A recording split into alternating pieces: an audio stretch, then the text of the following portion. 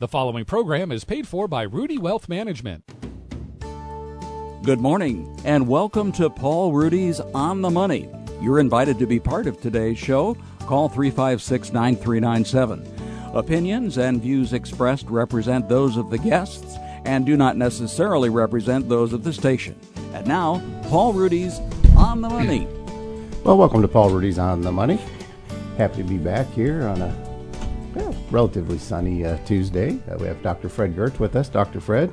Good to be here again. And we have certified financial planners David Ruedi and Ryan Repko, who work with me at Ruedi Wealth Management. Good morning, guys. Good morning. Good morning.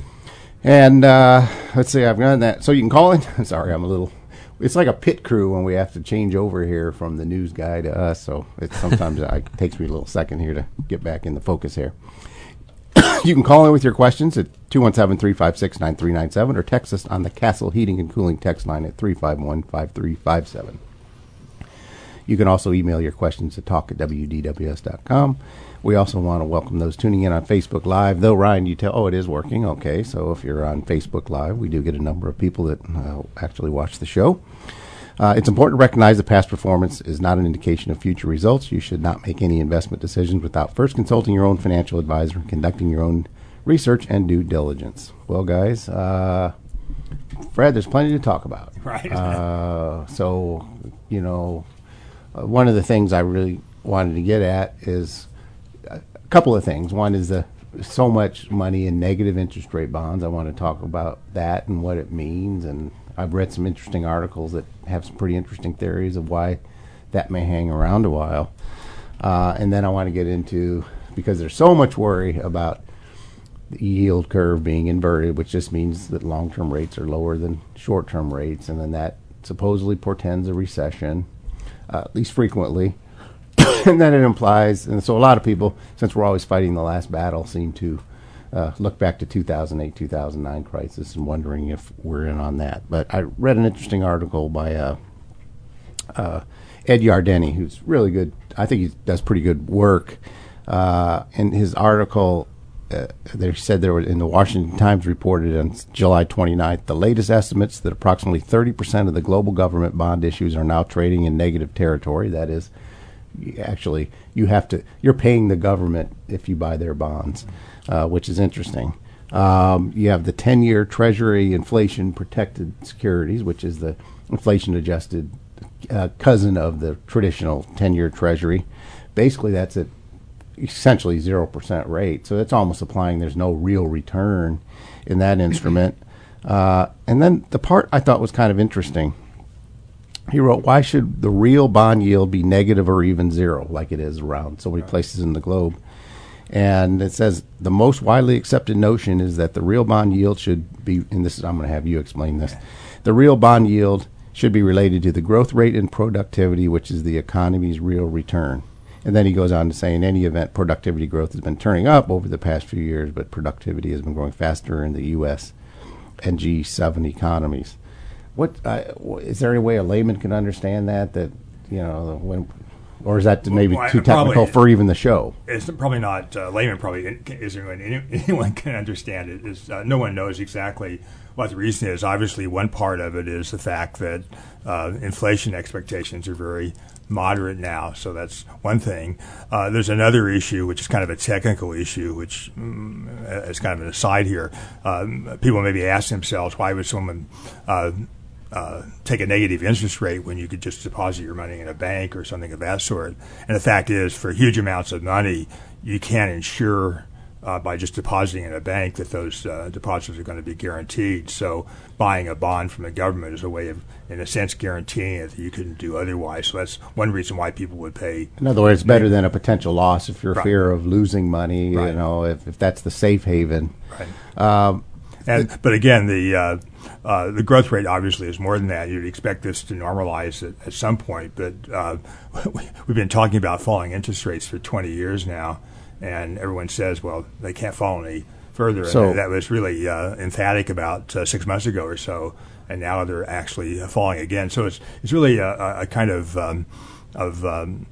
unsolved mystery about the economy, because right now we have huge deficits being run at the federal level, and close to zero interest rates, and yet there's no inflation. So that's sort of the puzzle, and I don't think anyone knows the answer to the puzzle right now. He goes on to write that demography is destiny. The geriatric trend in global demographic profiles does support a case for negative nominal and real interest rates if the trend leads to a combination of slow growth and deflation.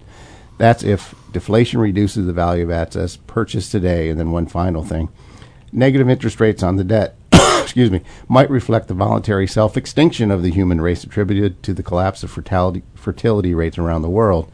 Dwindling populations, particularly of younger people, will put downward pressure on real asset prices because there will be less demand for goods and services they provide in the future. It's interesting. I hadn't really even contemplated that, but there's part of that intuitively sounds sensible. Right. Well, it's sensible to an extent, but whether that makes them negative or not, I think it's an explanation about why interest rates are low, but not why they're negative. The problem now, though, is that the hope in the past has been that developing countries, which have higher population growth rates, would kind of make up for the slack, and that may or may not be happening right now. And again, two of the major countries now, China and Japan, both are not expected to grow a lot in population. Japan's actually declining. So the old story was, well, in the United States or France or wherever, there may be a growing number of aged people, but you simply don't invest there. You invested in someplace else, and someplace else now is probably getting tougher and tougher to find.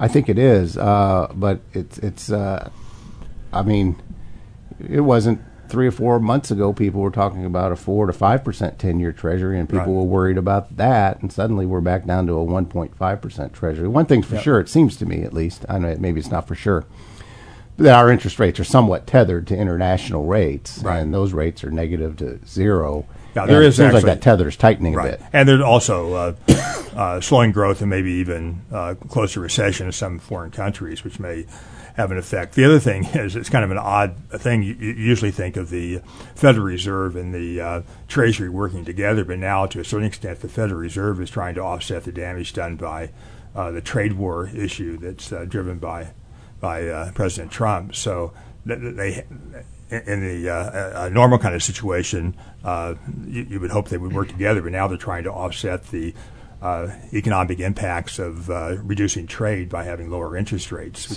What's your take on it's certainly this? I will call it a war on trade. Is certainly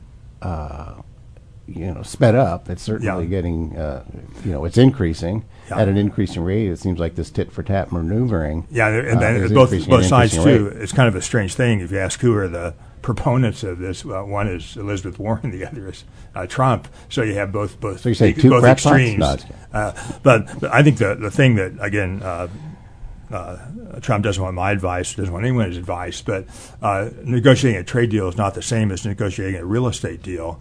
A real estate deal, you're dealing with one person. You can make threats and demands and all kinds of things. And once it's over, you go right along and back to where you were. But when you're negotiating a trade deal, you can't say on Friday that we need to withdraw all our business from China, and then on Sunday say, well, I was just threatening, and it may not actually happen. So you can't go back and forth all the time on these issues without causing a degree of uncertainty, which is really damaging for the economy. So again, a real estate deal, no one cares whether the seller and the buyer are on edge about whether it's going to go through or not. But when the whole economy, both the United States and other countries, are on edge, that really makes a difference. So it sure seemed to me that is creating additional uncertainty. And if I'm a CEO of a Fortune 100 or 500 business, it's certainly making, or maybe the CFO too, it's certainly, which is the chief financial officer, it's certainly making it hard to do any long-term planning, isn't it? Yeah, you're not going to say on Wednesday, I think I'll build a new steel plant or hire more people or buy more machines, and then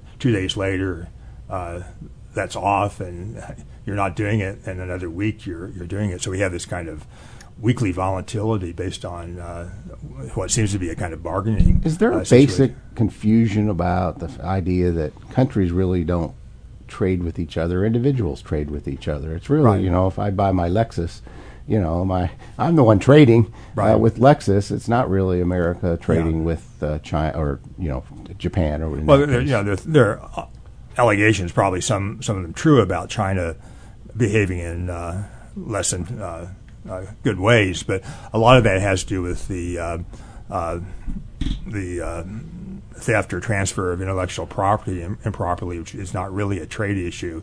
And some people, if you're trying to put a good face on Trump's maneuvering, you could say, well, maybe he's arguing about tariffs when he really wants to get them to stop intellectual theft. But I don't think that's really the case. I think it's more just the basic mistaken belief that trade somehow is disadvantageous to both people. And again, like you said, it's trade between people, and all trade to a certain extent is voluntary. So if you and I trade, I sell you something and you buy it, we're both coming away better. And how do we know that? Well, if we weren't coming away better, we wouldn't engage in the trade.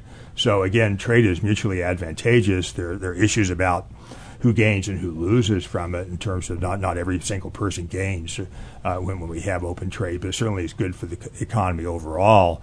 And as we see, 2 years ago, you go around and ask people, what about international trade? And they say, well, it's really hurting our economy. Now, you'd have to go a long ways to find someone who says that reducing trade's a good idea. Farmers, U.S. manufacturers who want foreign imports as part of their production process are all being harmed by this. Well, I think to me, it's going to be the case that President Trump is either the best poker player on the planet, or this is going to really get ugly and fast, and it's going to just blow up in his face and in our face, unfortunately. Well, it's not even clear. I'm not sure that's going to happen, but I have concerns about that. It's not even clear what a good deal is. A good deal is not necessarily having China agree to buy a bunch of stuff in the United States they don't want. It's better to have them buy whatever they want and sell us what we want, and have us sell to other places in the world. So again, a deal is better than a no deal, but a deal is not necessarily going to be better for the economy. It seems like we are conflating, or at least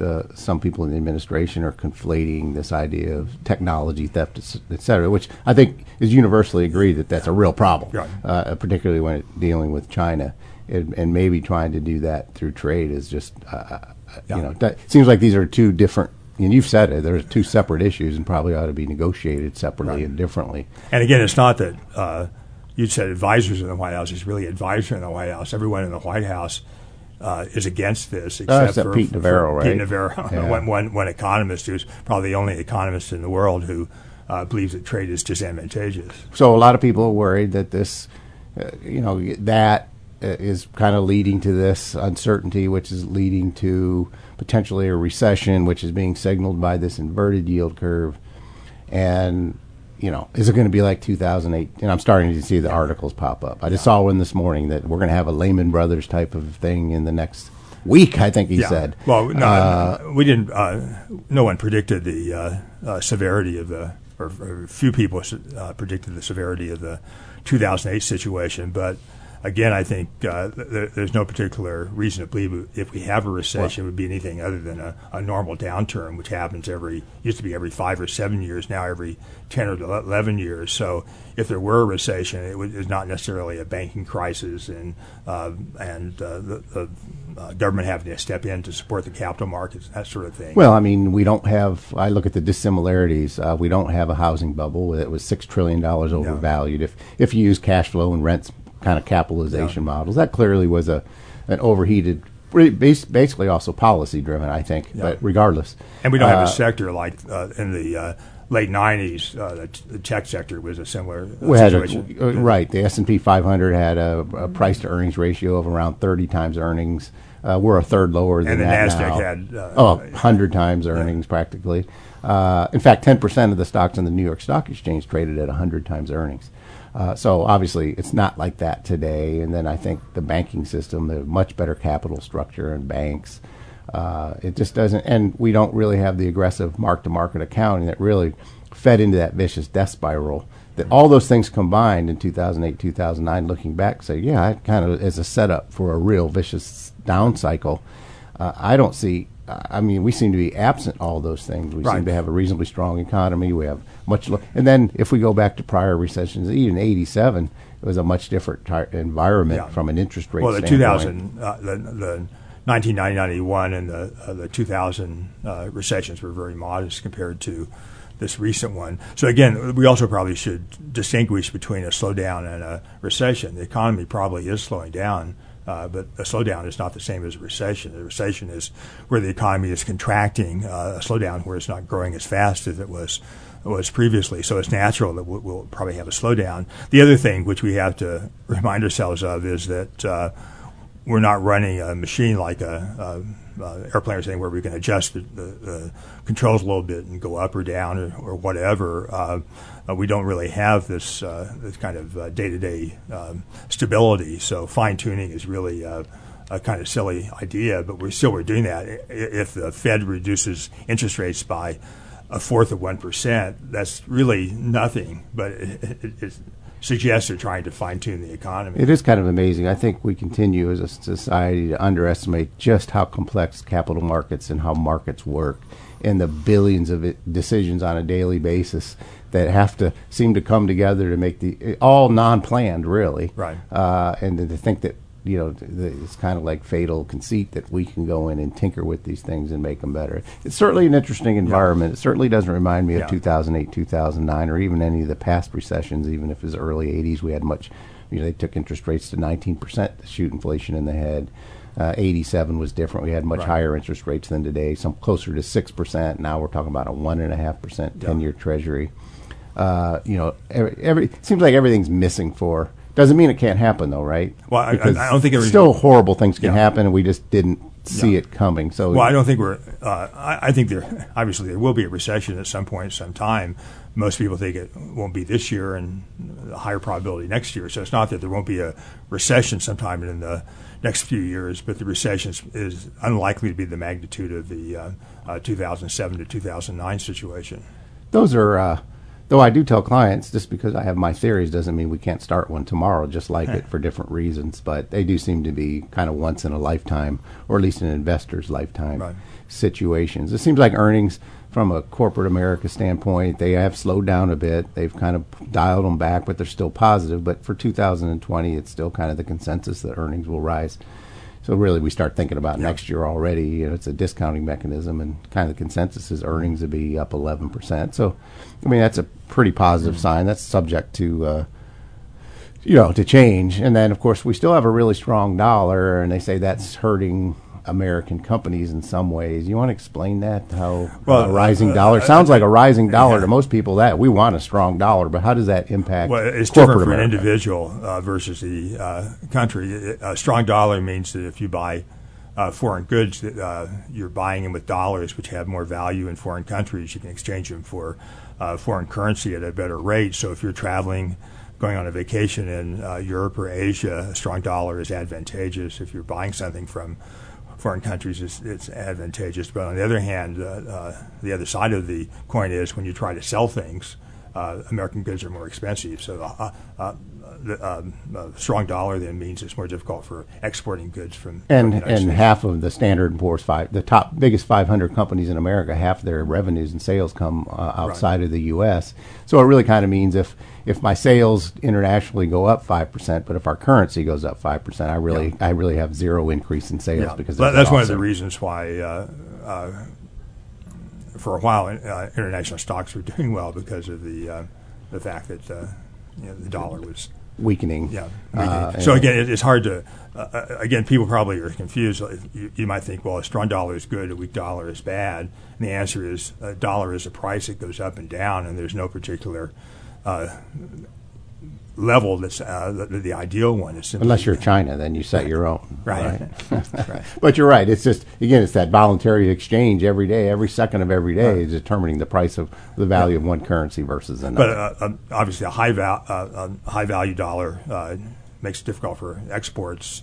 A really weak dollar means there may be something wrong with the economy, like Argentina or Brazil in the past. So you don't want a dollar that's plummeting. But on the other hand, is this what you economists sit around and talk about when you're all together? Well, actually, not much. Monetary economics is really complicated, and it changes, doesn't it, from administration to administration? But certainly over a decade or two, you can really have pretty radical shifts in monetary theory. Yeah, right. And also the what used to be abnormal now has become normal again. 20, 30 years ago, people would say we can't continually run trade deficit. We can't continually run a huge deficit at the federal level, yet we're doing that, and the economy seems to be it's easier, surviving. It's easier at low interest rates. Yeah. Why are we not issuing 100-year bonds or perpetual bonds in the U.S. if we can do that at 1 or 2%? It's probably more an institutional thing. But again, in the past, we've talked about the short-term interest rate being negative, which is not surprising. But now we're talking about in the United States, maybe up to 10 years, other places maybe 30 years of basically zero interest rates. Right. If you have that, why not issue your debt for very long term? It's not as an asset play. It's just more of an insurance policy against rising interest rates. I don't even know if there's any talk of anybody doing that in the administration. The other issue is if we really do have an infrastructure problem, borrowing money at zero and investing it in positive return infrastructure is a pretty good deal at this point. Okay. Well, now we're going to switch to a little bit on get to retirement planning. Of course, at Ruedi Wealth Management, that's our niche. That's what really we talk everything retirement. That's our language. And so the guys wanted to talk about that. And retirement is not an easy process as far as trying to do the planning for it. It can be rather complicated. But it seems like when we really think about the critical time period, it's between the 50s and 70s. There's a lot of big decisions that are going to get made. I know that Paul Jr. recently wrote a blog about this, about the important ages, and I would call them stages also, of retirement, which you can get at ruediwealth.com. The first is age 50. So that's kind of like when Paul was writing about age 50, and frankly, I haven't read it. You guys write a lot of blogs, so I can't read them all. The first one is 50. So Ryan, and then we'll go to a call here just in a minute, but I'm going to tee you up. What is the trigger about 50? Well, at age 50, there's a catch-up provision for any of your qualified accounts, which would be your 403B, your 401k, your IRAs. It simply allows you to start contributing more or saving more to those types of accounts once you've reached age 50. I think the mindset behind it is probably for most folks, not everyone, but you may have been spending more in your younger years. You have kids. It's harder to save. It's just a simple fact. And as you get to age 50, the government gives you the allowance to then contribute more into those accounts. And for a 403B and a 401k, you can contribute $19,000 a year up until that age 49. And then once you hit that magical 50 year, you can start adding an extra $6,000 per year. So you have a total amount of $25,000 you can contribute in your 401k or a 403B. It works the same. And then for the case of an IRA, normally you can contribute $6,000 per year, and there's a $1,000 catch-up to allow you to contribute $7,000 total once you're 50. Okay, we're gonna go to that in a minute. We're gonna head back to that. We're gonna take a call in a second. The next thing I'm going to ask you is kind of when you're halfway through your little perk in 401k accounts that a lot of people that are thinking about retiring, particularly on the early side, might think about. Well, we're going to go to Stan. Stan, how are you today? Well, I'm okay. Thanks for letting me talk on the air here a bit. You're talking a bit about now, just a bit. Go ahead, Stan. Well, you've got, I know. What is it, 30 minutes I can talk? Well, Stan, I think there's probably 8 hours you could talk, but go ahead. Well, I'm just poking at you a little bit. That's true. I'm just poking at you. I'm teasing, too. That's okay. It's all good. Anyway, you're talking about having 100-year bonds. You probably remember that back in the late 90s under the Clinton administration, we stopped selling the 30-year bonds. Right. And we were on track to have a zero national debt within 15 years. But that was blown out of the water by the Republicans. And, I really think that that's something that people need to think about. Which part, Stan? Those darn Republicans are issuing long-term bonds? The Republicans running the national debt up. Well, Every penny of national debt we have right now is due to Republicans. Well, I think there's a lot of people would argue with that. I think it takes both sides to vote for a lot of these things, Stan. I think they're equal opportunity spenders, but I would agree with you. And looking at historically speaking, the Republicans do a finer job at spending. As far as amount spend, they do tend to spend more. That's good. How about this? 401ks. As when I was in the business, I had very, very, very few people that could do $2,000 a year. Maybe it's just because I dealt with much lower income people, but I had very few. So when it said that we can have a contribution to your 401k of $19,000 or whatever it is, that really just is out of most people's reach. Yes, Stan, but let me give you my experience. For 35 years of dealing with, I call them the millionaires next door. I think of how many clients I have that worked at Kraft if they graduated from high school or right out of high school, put in their 35 years, lived in a modest house the whole time, were frugal, and they saved money. I don't know how much they saved in any given year, but so I would agree that for most people, the concept, I think that's fair to say, Fred, for most people, ability to save $19,000 a year is probably out of reach for a large number of people, but it doesn't mean they can't save $1,900 or $2,900 or $3,900. There's always look, and I know depending on how you grow up, what your career path is, it's tougher. Some people have a tougher life struggle than others, no question about it. But I see you're every... You're absolutely right on that. The magic of compound interest is what makes the millionaire next door. And I've seen it walks into my office once a week at least, somebody who's done it there. You look at them and thought, how did this person that in their best year never made more than $35,000 a year? And I'm not making fun of that. I'm just saying that was just their life. Raised 2 or 3 children, educated maybe some of them or all of them, and yet they walk in with $700,000, $800,000, $900,000 from their 401k plan. Part of it was a match, of course. There's that going on too. But most of the time, is just slow, steady accumulation and deferral and spending, putting it aside before it hit their income stream and letting, as you said, Stan, the pure magic of compounding with the proper investing, and that's another issue.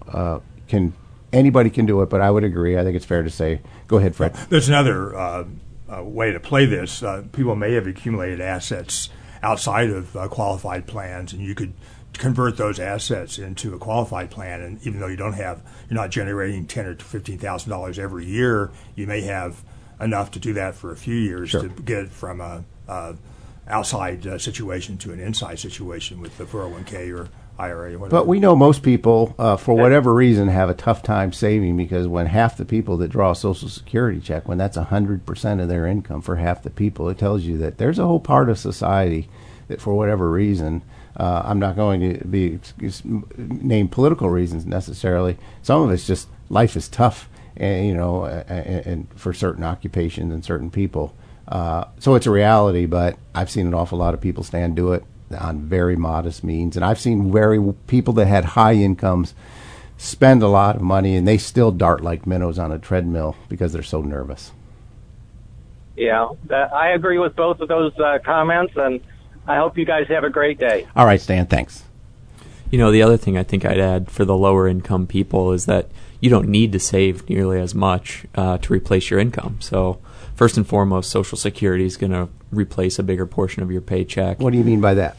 Well, Social Security, the way it's designed is that it basically replaces a higher percentage of lower income thresholds. So the benefits are based on it's called average index monthly earnings, but just think of it as like inflation adjusted earnings. Yep. And there's tiers. So it's like the first tier, they replace 90% of your inflation adjusted earning. Up to a certain level. Up to a certain level, and then it tiers down from there pretty quickly, pretty substantially. Right. And those are called bend points. But. Right. So Social Security will replace a bigger portion, and then the remaining portion is going to be a lot smaller, so you may not need this giant investment portfolio if you only need $10,000 or $15,000 a year from your portfolio to supplement your Social Security income. So, in simple terms, someone who's historically inflation adjusted made 6 figures, $100,000 a year, and spends $75,000 is trying to replace maybe $75,000, of which a smaller amount is going to come from Social Security on a relative basis. So they actually have to increase their savings beyond the person that has the lower earner as far as what they need to save on a replacement basis. Yeah, so I think that, the takeaway is just don't be dismissive of, oh, well, I can't save anywhere near these maximum amounts. Well, most people don't need to. And I think this is part of this retirement planning, because a little bit later, if we have time, I'm going to go into a couple of surveys, and it's just a lot of people let a lot of things get in the way, but I know life can be tough. Getting back to retirement, now we're in our mid-50s, Ryan. What is the one thing that people might not be aware of if they're contemplating early retirement, maybe before 59 and a half, that they might want to think about? So this is what we call, I think, the golden 55 rule. So at age 55, if you have a 401k or a 403b plan and you separate from service, which could be any number of things, if you get laid off from work, if you're fired, or if you quit, or if you just simply choose to retire at that age, if you have the resources to do so, you can take withdrawal from your 401k or your 403b without incurring the 10% penalty, which is normally assessed to a 401k, or I should say like a IRA, if you take the money before that age 59 and a half. So you have to be 55, though. So you must be age 55, and you must separate from service once you've reached age 55. And assuming you meet those two criteria, you can then, again, take the money out of your 401k or 403b without being applied that 10% penalty. You still, of course, have the taxation on any distributions. Right. That's always the case. But you don't receive that extra 10% penalty for an early distribution. And I would add, I don't think a lot of people are aware of this rule just based on what I've seen talking to people who are coming into our office. And it's easy to make the mistake of, if you're retiring early or if you're laid off and you're going to stay retired or whatever, the reflex answer is, roll over your 401k to an IRA. But this is a reason why you may not want to just automatically roll your money out of your 401k into an IRA, because if you do that, then you're going to have to wait till 59 and a half to get your money out penalty free. There are some other paths to go if you have an IRA, but it's really, there's a lot of constraints. More limitations. It's somewhat complex, and you can really make mistakes. So ideally, if you think you're going to retire before 59 and a half and you're in a qualified retirement plan, you want to make sure you talk to an advisor before you do any rolling over yet. Right. Yeah, it's also a double-edged sword. You can take the money out and buy a boat or something too. So it's right. It's not, you lose the discipline of the 55 limits. Yeah, some people need those forcing mechanisms to keep them responsible, but assuming you're going to use the money responsibly. Yep. And then there is that 59 and a half age. So once we're talking about being in our 50s, now we're in the last year of our 50s, and then it does change. Yep. So at 59 and a half, you can take your money out of your 401k, your 403b, or your IRA clear. You don't have that 10% penalty, but you can take the money out starting at that age. And one thing I do want to add, just going back to the golden 55 rule, is there are planning mechanisms. So if you have maybe a couple of 401ks or 403bs you've acquired from maybe working at different companies over your entire career, there may be the opportunity for you to consider rolling your old 401k, your old 403b into your current plan, so you can take that money and allow it to then be applied to that age 55 rule, because you're not able to use a former 401k or a former 403b money at age 55. It has to be that current one. So that's a really good option for folks, provided your plan allows roll-ins from an outside plan. Is there a window about how much time you have to do it once you separate? I think you have to do it before, but although I can't say 100%. So, you want to do it. You want to make sure that you're 55 in the year that you're going to fully separate in order to take advantage of that. I mean, that's the key thing. And the key thing is to talk to your CPA or your financial advisor just to make sure that you're following the rules exactly. But it's important to know that there is this golden 55 rule, which is really centered around for certain qualified plans, 401ks, 403bs, et cetera, that allow you to retire early before 59 and a half, as long as you've reached the age of 55. So it's a planning strategy. Then we move into the 60s, where Social Security and Medicare suddenly become a factor, David. Social Security, what do you find people's views of when they think it starts, as opposed to, what do you think the most common touch point is? Right. Well, the earliest age you can claim Social Security is age 62. So I think at the very least you want to start thinking about analyzing when you're going to claim Social Security at that age, because I guess there's a chance you could claim it right at 62, and that's what most people do, just to be honest. I'm pretty sure there's data on that most people claim at 62. The downside to doing that is then your benefits are reduced. So you get to start your benefits earlier, but depending on when your full retirement age is, which for most people nowadays is 66 to 67, somewhere in that range, it could be 25 to 30% less than if you waited just till your full retirement age, and it could be even quite a bit less than if you waited until like age 70. And if you're around 60 years old now, your full retirement age is going to be around, 66 and a half-ish? I think so. So it's based on age. So if you were born between 1943 and 1954, it's 66. And then it scales up in 2-month increments for every year after that. Okay. And then if you were born after 1960, it's 67. Okay. So we're getting to the phase where most people are going to be at 67. Okay, so looks like I have to wait till... Well, I don't have to wait, but it looks like full retirement age is beyond 66 for me, Fred. And explain to people this idea. I know it really wasn't part of what we were going to talk about today, but I think it's so important. When you talk about it, people seem to relate to it. This waiting, if you can, delaying your Social Security maybe till even for one of the two of a married couple, maybe the higher earner to age 70... you talk about how that offsets some of the normal risks when you think about retiring. Yeah, so the way I think of it is, what's the worst case scenario for a retired investor? It's high inflation, because now you have to basically withdraw more from your portfolio to fund your lifestyle. Low investment returns or a poor sequence of returns, just bad returns in the beginning, and a really long life. Well, what are things that Social Security helps with? Well, it helps with all those things because it increases with the rate of inflation. It hedges against high inflation. So that's that much more of your income that is going to be perfectly going in lockstep with inflation. It hedges against poor returns because if investment returns are really bad, it's nice to have this Social Security income stream that's bigger. You're relying on investment returns less from your portfolio for less of your income. And then it also continues for the rest of your life. So, and then even for the spouse, there's some longevity insurance in that way, isn't there?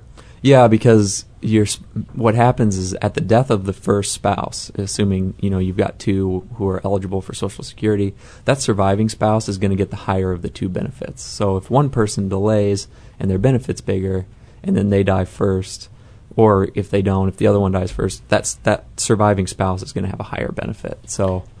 It's like it hedges against all the things that really are kind of tough for investors. So all the things people worry about as an investor are basically a part of the cure is delaying your Social Security as long as you can stand it. Right. And then the obvious risk that you run is, okay, I'm delaying Social Security and then I die before I even get benefits. And then you got nothing.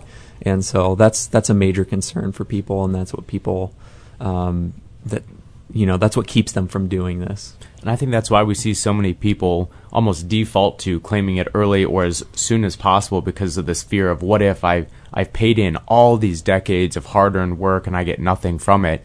And I think that's kind of what, psychologically people get nervous about, and they just take the earliest they can to start receiving an actual dollar in their bank account to show that they got something out of Social Security. Right. And the way I look at it is you want to look at the odds. It's like, okay, well, what's the likelihood of that happening? Yes, it could happen, but it's a very low likelihood.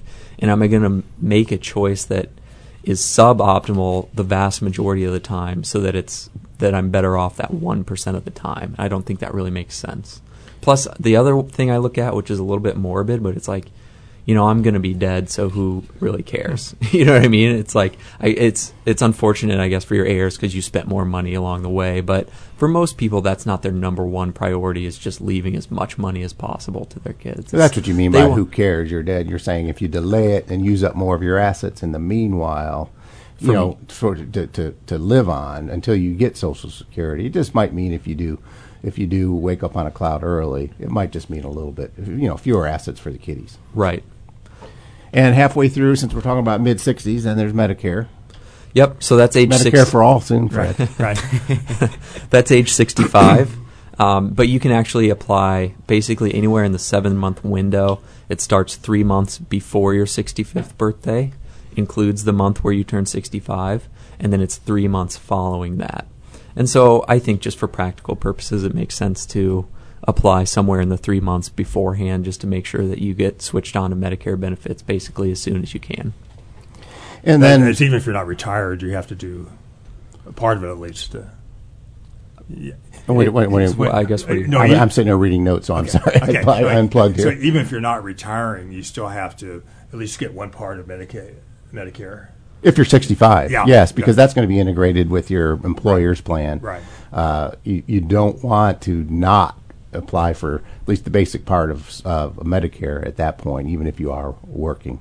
Your employer is going to be very unhappy, and you'll be unhappy because now we're talking about potential penalties that are ongoing if you don't do that. So when people think of Medicare as I'm retired, but even if you're not retired, as Fred said, and you're working, it's still a Medicare issue when you turn 65. And if I can add something here to your point, Fred, so if you work for a company that has 20 or fewer employees, Medicare at the age of 65, even if you're still working, is the primary payer of your health care. So you do need to make sure that you're enrolled in Medicare at age 65, even if you're still working, provided, of course, you're working for a firm with 20 or fewer employees. If you're working for a larger company, you can still use your primary insurance that you have through your company. So it comes down to the size of your company, which is kind of a different rule. And we're kind of on the tail end of the 50s to 70s. Now we're 70 and a half, so we're going to call that 70-ish. There's a lot of confusion about the required minimum distributions and when they kick in and how much they are. Why do you suppose it is so confusing? I think the rules confuse people. So the normal rule is, okay, we have to start. Basically what it is the government forces you to withdraw money from your pre-tax retirement account so that they can get their tax revenue. And that happens in the year you turn 70 and a half. But theoretically, you can delay it until the next year. If you're born in the second half of the year. So it depends on what your month is when you turn 70 and a half. But for practical purposes, it's not usually a good idea because then you have to take two required minimum distributions that year, which can cause your income to be substantially higher and move you into higher tax brackets and things like that. So I think that's why it confuses people. But at the simplest level, it's just know that, okay, in the year you turn 70 and a half, you're probably going to have to start withdrawing a certain amount from your IRAs.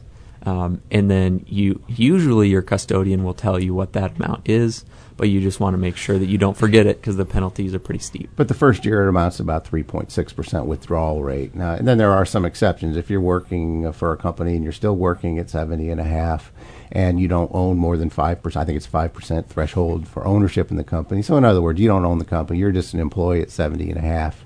And you have a 401k plan that you're still active in, you don't have to take required minimum distribution. So there are some little caveats there. But for most people, they're going to, at 70 and a half, they're going to start taking it. And the next year it increases a little bit and a little bit. But for the most part, it's a very sensible withdrawal strategy. It's not one that's likely going to have you depleted anytime soon, if at all, depending on your asset allocation. So it's an important thing to be thinking about, and it's certainly integrated in every single financial plan. And I think for a good number of retirees, at age 70 and a half, you've probably already been taking distributions from your IRA anyway, unless you have such substantial assets outside that you didn't need to use the IRA money. So for many folks, although, yes, you are required to take it, chances are you've already been taking it anyway, so it's probably not going to be eating into yet additional income sources showing up that you weren't originally taking. I think that's a fair point. So suppose you have, $500,000 in a 401k plan that's now in, and maybe it's in an IRA plan, and you're drawing Social Security, and chances are for most people, they're looking at that bucket of money as not to delay it till I'm 70 and a half. It's, hey, I'm retired at 62 or 65. I'm trying to make the most out of this one life I get with the assets I have. And that's what you're saying. Then part of most financial plans are, okay, how much of this spending is going to be coming from your qualified retirement plans?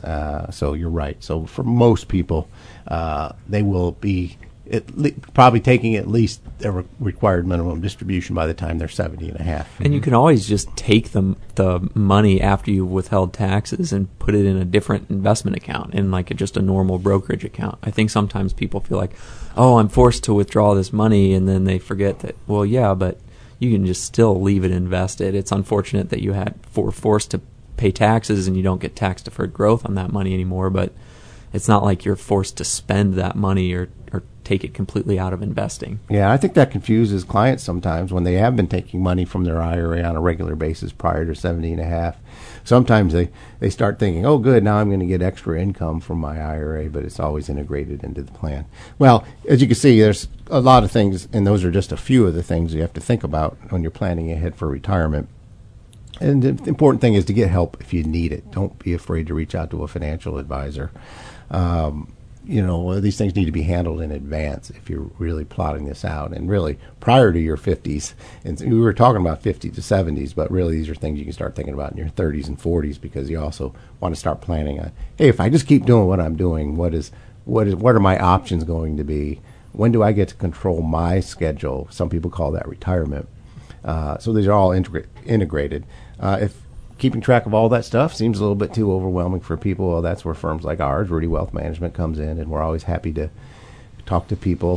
We always have a no-cost initial consultation, just kind of like, hey, here's my story, here's what I'm thinking about, and then we just listen, and we give them our thoughts on that initial meeting. And I think that's very helpful sometimes.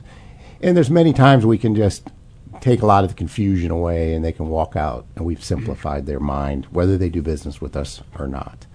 I'm going to go back briefly, David, to someone you used to work with at Dimensional Fund Advisors, Gene Fama and Ken French. Gene Fama is from the University of Chicago and has a Nobel Prize, and Ken French is with Dartmouth University, Tuck School of Business. Two of probably the most published people, financial people, maybe the two most cited financial people on the planet. But with all this excitement, and of course, the news every day is bombarded with recession because of inverted yield curve. I thought it was interesting that finally some academics got up and said, well, is there a strategy to be made out of this from an investor standpoint?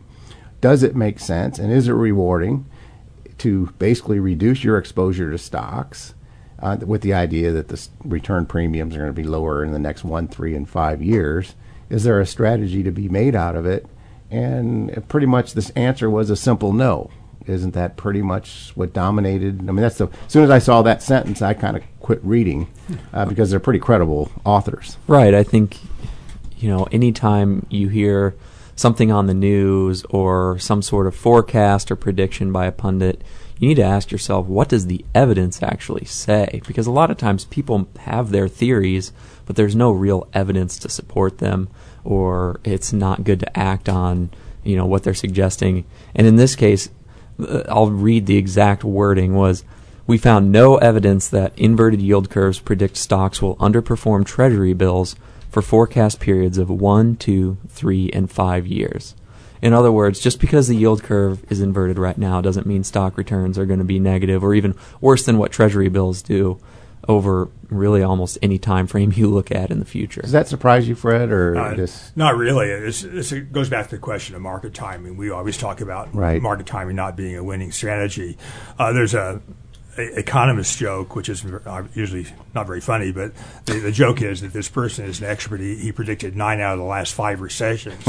So if you're predicting twice as many recessions as actually occur, you're going to make a lot of mistakes if you're trying to market time. But if I watch CNBC today, I'm not picking on them other than they're easy to pick on because it's just the constant negative broadcasting company. There'll be 12 pundits on today talking about the inverted yield curve, and that means we're going into a recession, and that means stocks are going to decline. And intuitively, it leads people down that same path of, well, wait a minute, that's the 8th guy or lady today that said that stocks are going lower, I should sell my stocks. But it really ultimately is a market timing strategy. You have to have a strategy to re-enter it. I presume at their study, though I haven't read it all the way through, they must have said, well, when it's inverted, we sell stocks, and when it becomes inverted again in long term, and it becomes more normalized, we'll buy our stocks back. And turned out it was a losing proposition the vast majority of the time. And someone may be, obviously, someone's going to be right sometime. Of course, like anything. If there are 1,000 predictors, probably 5 are going to predict everything right for one time, but then the next time those 5 will probably not be correct. But what I find so fascinating is there's so much time spent on this, and nobody's ever gotten on there and said, well, wait a minute. 2 of the smartest people on the planet studied this, and there's not a strategy or an investment policy to be made out of it, so we can just stop talking about it. But no, they won't do that because, if it bleeds, it leads, right? Yeah. There are a million little things that never quite work, like the January effect, and I can't remember go away in May and whatever those kind of things. And they sound good, but they don't really work as a trading strategy. Well, finally, there was a Alliance for Lifetime Income's 2009 Protected Lifetime Income Study. Well, it must be from an insurance company, I guess, but anyway, says the vast majority of working Americans are at least somewhat anxious that their savings will run out during retirement. The top 3 barriers: investing, debt from credit cards, student loans, car loans, and the feeling that retirement planning is too overwhelming. That's another one. They think about 22% of the people. They think, when you think about retirement planning, there's a lot of things that come together in it. But I think, in some ways it's so simple, but in some ways there's a lot of complexity to it at the same time, which sounds strange, but there really are a lot of nuances and little quirky laws when it comes to retirement planning. So that doesn't surprise me. And even among respondents ages 55 to 74, the survey found that 57% hadn't calculated their monthly needs. Really common, isn't it, guys? When a prospective client walks in, or we've met maybe even a couple of times, and we ask them, well, what do you think your monthly spend is? It's a rare beast that comes in and says, well, here's my budget for the last 2 years. Very few people can come probably within 20 or 25% of what they actually spend on a monthly basis. Sometimes we shortcut that. We look at their tax return and we can say, well, your taxable income, your after-tax income after your taxes was $52,000, so you at least spent that because you didn't increase your savings by the end of the year. But it's amazing how neglected. It's such a big issue. You're going to spend probably 3 decades for people now in retirement. And it's amazing the lack of thought and planning that goes into it. I think people are intimidated to go to financial advisors, and they should not be. Well, I also think that a lot of people are out there that say, well, I'm just never going to retire. But I don't remember the exact statistics, but the vast, vast majority of people retire sooner than they were planning on, or even people who weren't planning on retiring. They get forced into retirement to care for a loved one. They have a disability. They get laid off and have a tough time going back to work.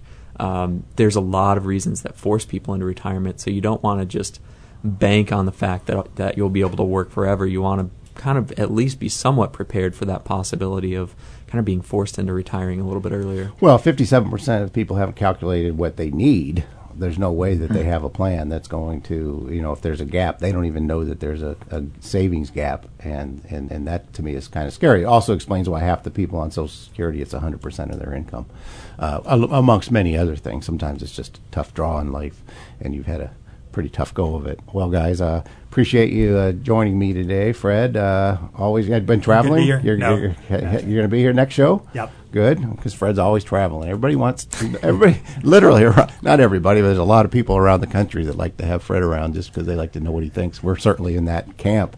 We're always delighted to have Dr. Fred Giertz on our show. I think it helps us immensely. And guys, well, we'll be back in 2 weeks. Thanks for listening to Paul Ruedi's On the Money. Join us for the second and fourth Tuesday of each month for Paul Ruedi's On the Money.